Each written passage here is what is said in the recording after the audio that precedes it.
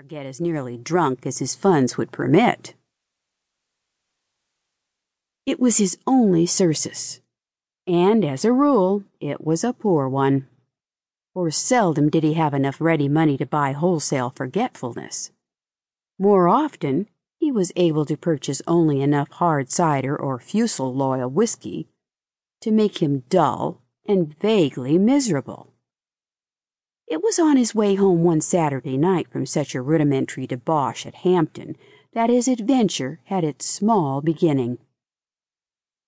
For a half-mile or so of Link's homeward pilgrimage, before he turned off into the grass-grown, rutted hill trail which led to his farm, his way led along a spur of the state road which linked New York City with the Ramapo Hill country. And here, as Link swung glumly along through the springtide dusk, his ears were assailed by a sound that was something between a sigh and a sob, a sound as of one who tries valiantly to stifle a whimper of sharp pain. Ferris halted uncertain at the road edge, and he peered about him.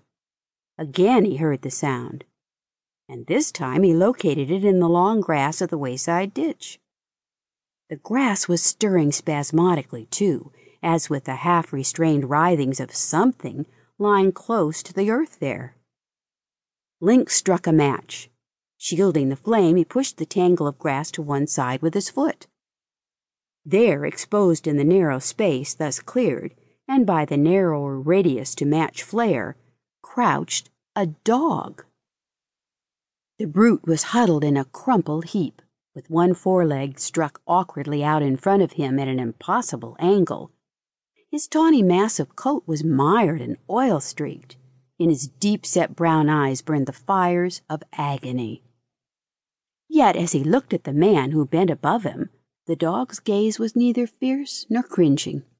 It held rather such an expression as, Dumas tells us, the wounded Athos turned to D'Artagnan, the aspect of one in sore need of aid, and too proud to plead for it. Link Ferris had never heard of Dumas, nor the immortal Musketeer. None the less he could read that look, and it appealed to him as no howl of anguish could have appealed. He knelt beside the suffering dog and fell to examining his hurts. The dog was a collie, beautiful of head, sweepingly graceful of line, powerful and heavy-coated. The mud on his expansive snowy chest frill and the grease on his dark brown back were easy to account for, even to Link Ferris's none too keen imagination. Link, in his own occasional trudges along this bit of state road, had often seen costly dogs in the tonneaus of passing cars.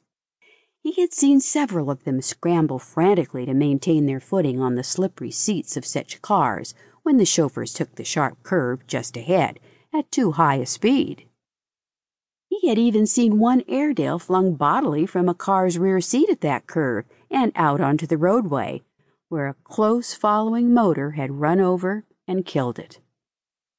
This collie, doubtless, had had such a fall, and, unseen by the front seat's occupants, had struck ground with terrific force, a force that had sent him whirling through mud and grease into the ditch with a broken front leg. How long the beast had lain there, Link had no way of guessing, but the dog was in mortal agony, and the kindest thing to do was to put him out of his pain. Ferris groped around through the gloom until, in the ditch, his fingers closed over a 10-pound stone. One smashing blow on the head with this missile would bring a swift and merciful end to the sufferer's troubles. Poising the stone aloft, Link turned back to where the dog lay. Standing over the victim, he balanced the rock and tensed his muscles for the blow. The match had long since gone out, but Link's dust-accustomed vision could readily discern the outlines of the collie, and he made ready to strike. Then perhaps it was the drink playing tricks with Ferris's mind. It seemed to him that he could still see those deep-set dark eyes staring up at him through the murk, with that same fearless and yet piteous look in their depths.